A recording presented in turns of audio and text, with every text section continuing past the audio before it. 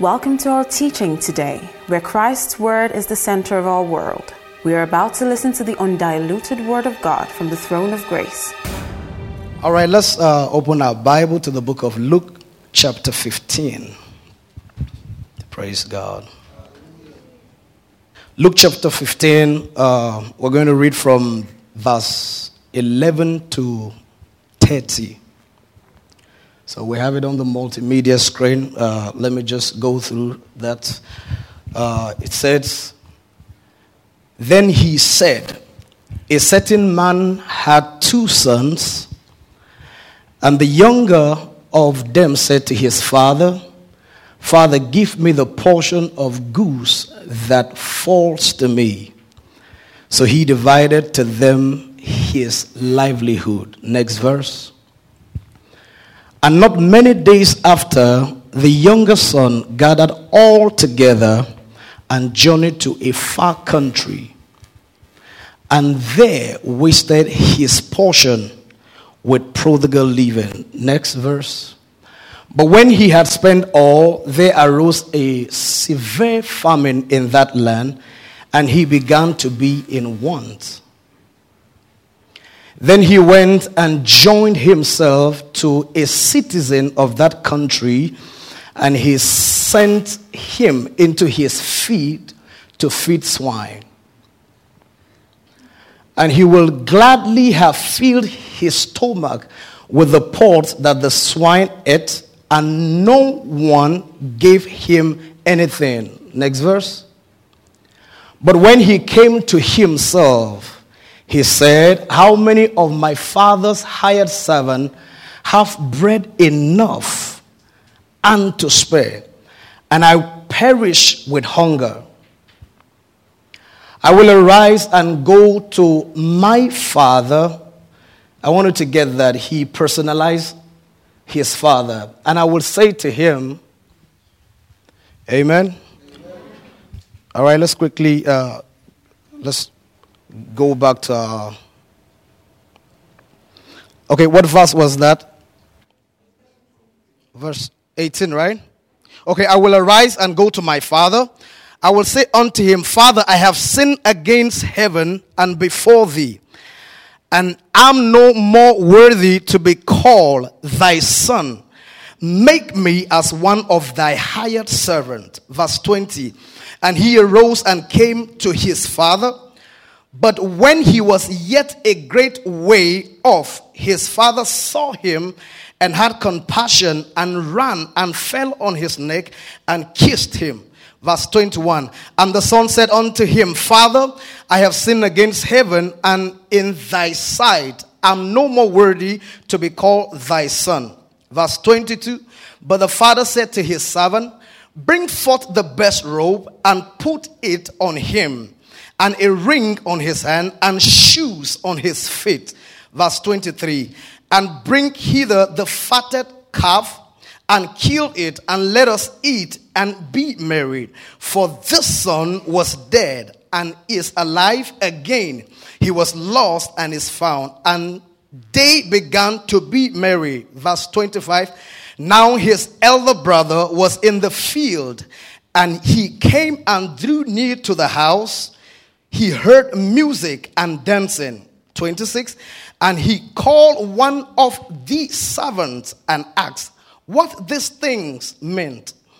Verse 27. "And he said unto him, Thy brother is come, and thy father had killed the fatted calf, because he had received him, and he has received him safe and sound." Verse 28. "And he was angry, and would not go in, and he would not go in. Therefore came his father out and entreated him."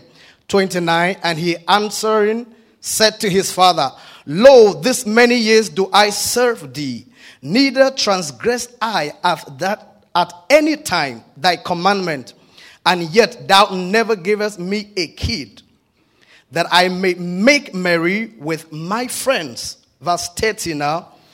"But as soon as this thy son was come, which had devoured thy living with harlots, thou had killed for him the fattest calf. Somebody say grace. Amen. Somebody say grace. And he said unto him, Son, thou art ever with me, and all that I have is thine. He didn't understand grace. Amen. It was meet that we should make merry and be glad, for this thy brother was dead, and now is alive again, was lost, and now he is found. Praise God. Amen. I wanted to tell your neighbor, say, I am reconnected because of grace. Amen.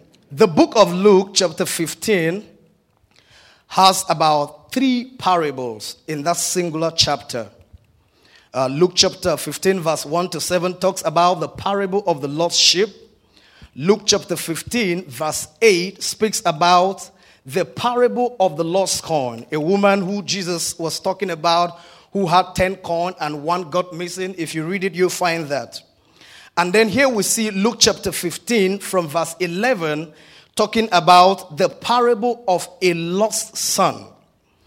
But this is what I want you to know. These parables fundamentally are all about lost things. Amen. And these parables are talking generally about the loss of human. Amen. In their translation. Now, they talk about lost things and also talk about God, and the aim is to lay bare the nature of the divine response to the recovery of the lost. Amen.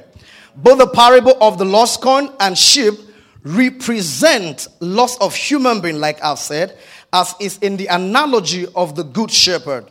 Praise God. Jesus is a good shepherd. This identifies himself with the image of God as a good shepherd searching for sheep that stray away. Praise God.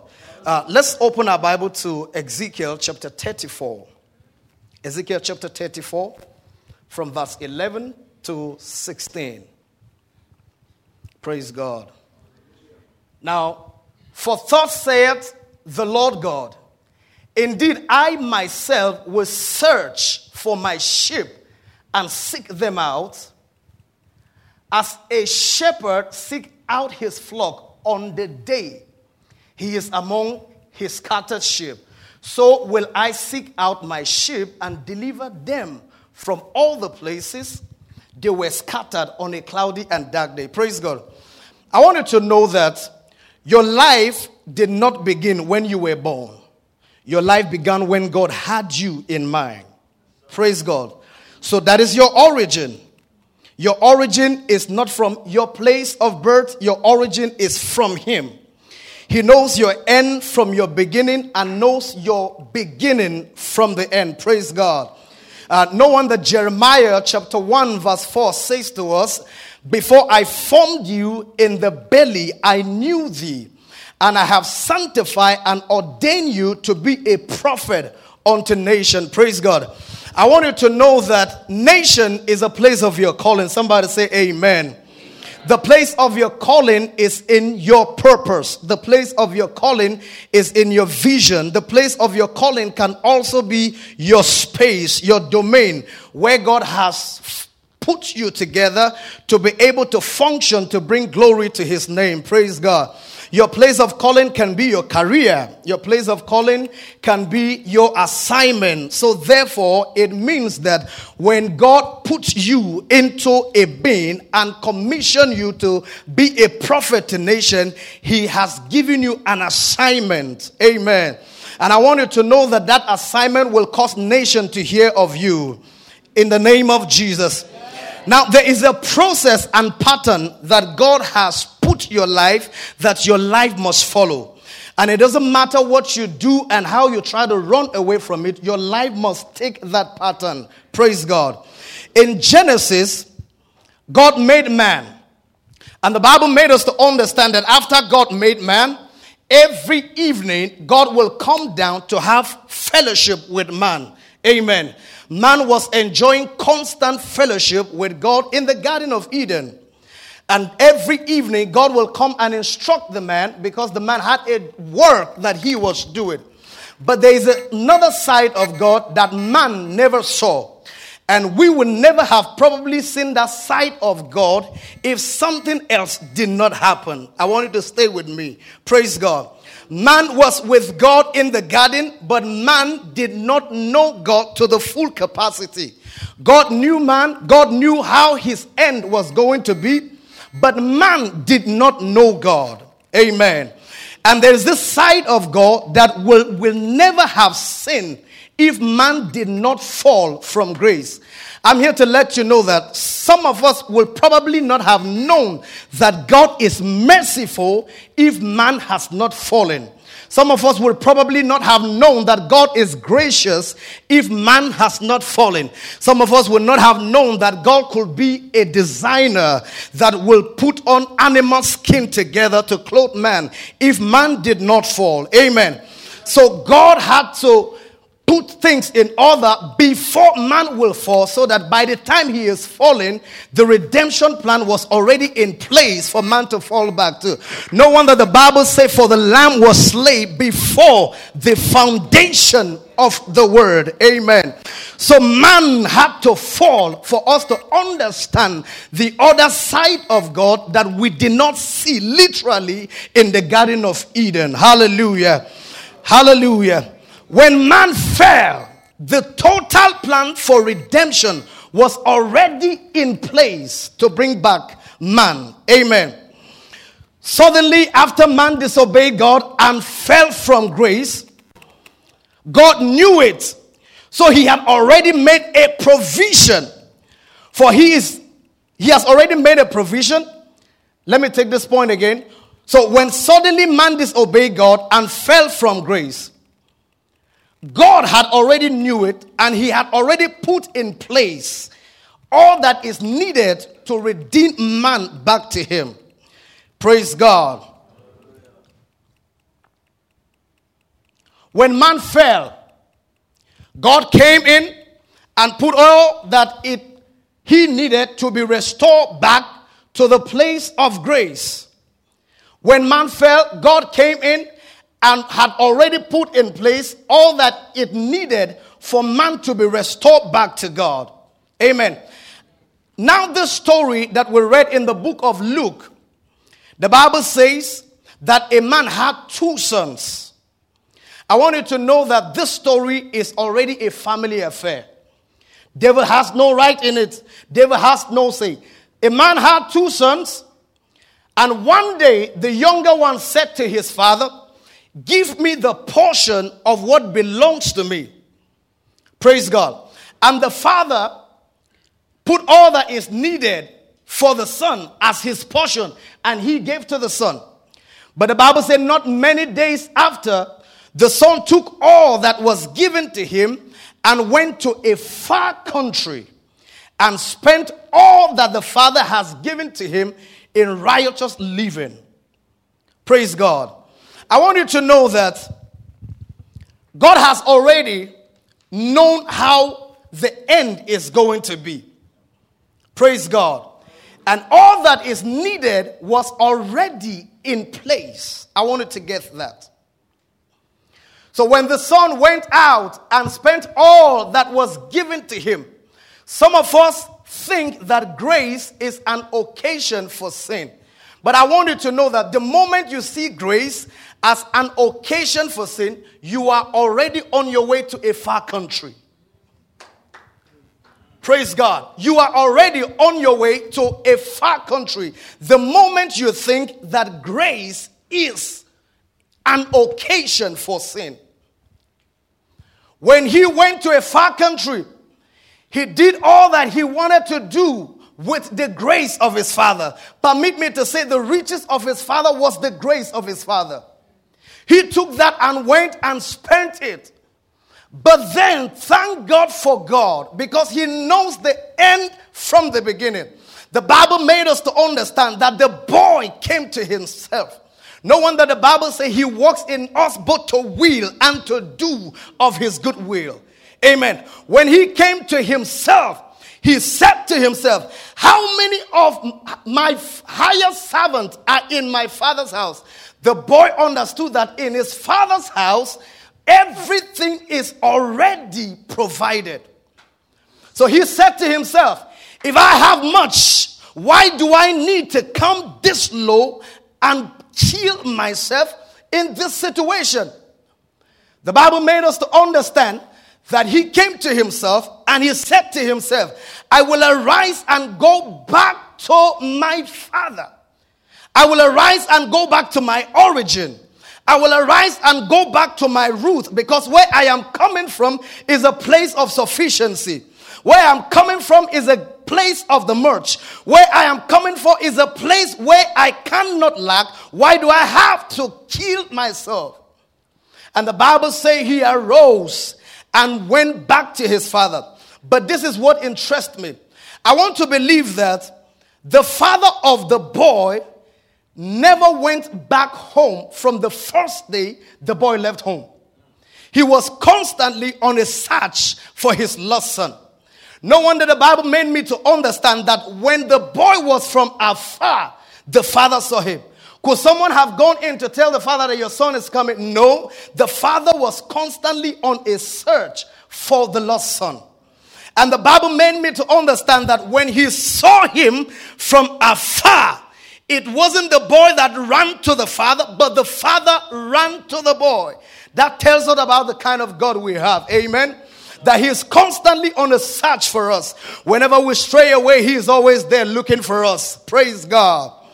And the Bible says that the father ran to him, fell on his neck and kissed him, and said to my son, welcome. And the boy said, Father, I am no longer worthy to be called your son, but make me one of your servants. This is what happened to those of us who understand that we have been forgiven.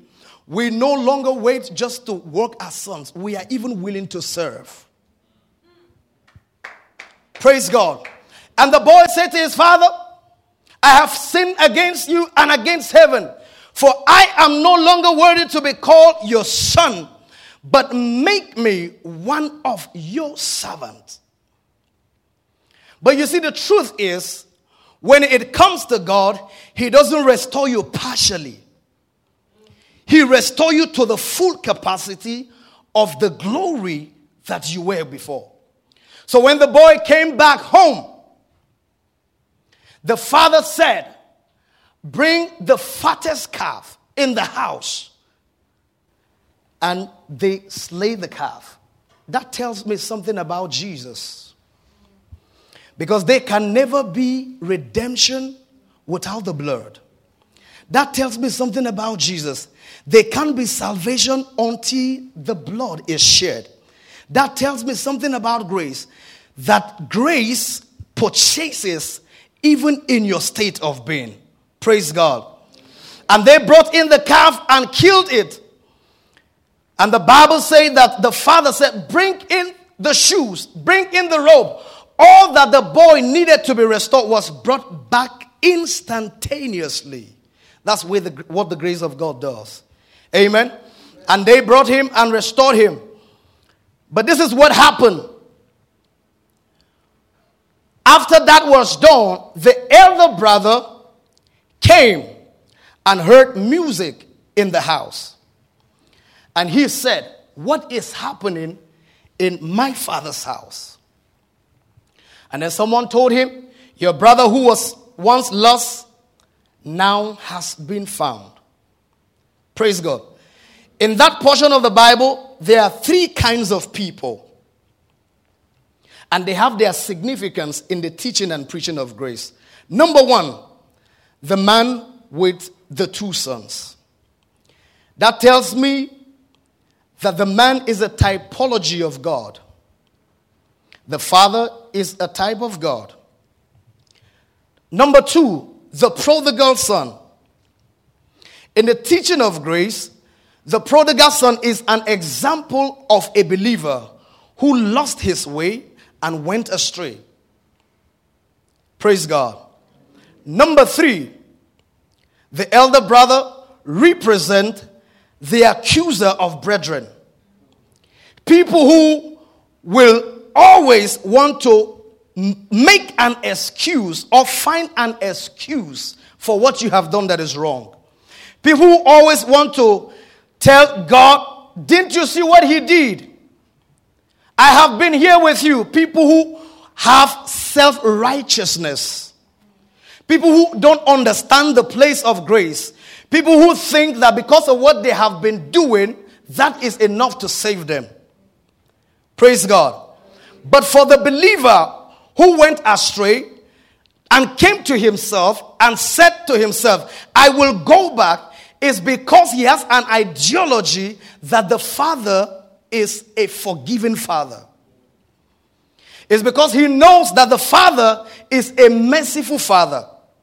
It's because he knows that there is a place called home for him, irrespective of what he has done, and irrespective of the place he has been, and irrespective of what that he has done. There is a place for him. Praise God. Praise God. I want you to know that for the believer, there is a place for him in Christ. There is a place for him irrespective of the things that he has done. Praise God. I say praise God. And I want you to know that God has restored us in Jesus. We have now been restored to the place. We have now been restored completely in God, irrespective of the fact that once upon a time we were out of grace. Once upon a time we fell. Once upon a time we lost our way. But we have been restored in Christ, and therefore we function from the place of our restorations as believer. Praise God. I want you to believe that irrespective of anything that you have once done at a point in time, you have been restored. Your restoration, thank you. Your restoration, let me say this. For the believer, the fact that you are now in Christ, the fact that you are now in Christ does not mean that you had not fallen before. But it only means that what Christ did has taken you from what you have done before and has placed you in the seat where God is. Amen. Our restoration is not partially, like I said, it is full. And whatever it is that we have had before, now we still have it in Christ Jesus. Praise God. Praise God. I say hallelujah. There's restoration for somebody here tonight who is taking the place of grace as an occasion. I want you to know there is restoration for you. And you have to understand that you have a place in Christ. Praise God. Bow your head as we pray. This concludes this message. Thank you for listening, and for more information about the Standpoint Church, visit our social media platform on www.facebook.com/standpointabj, twitter.com/standpointabj, instagram.com/standpointabj, and on soundcloud.com/standpointabj.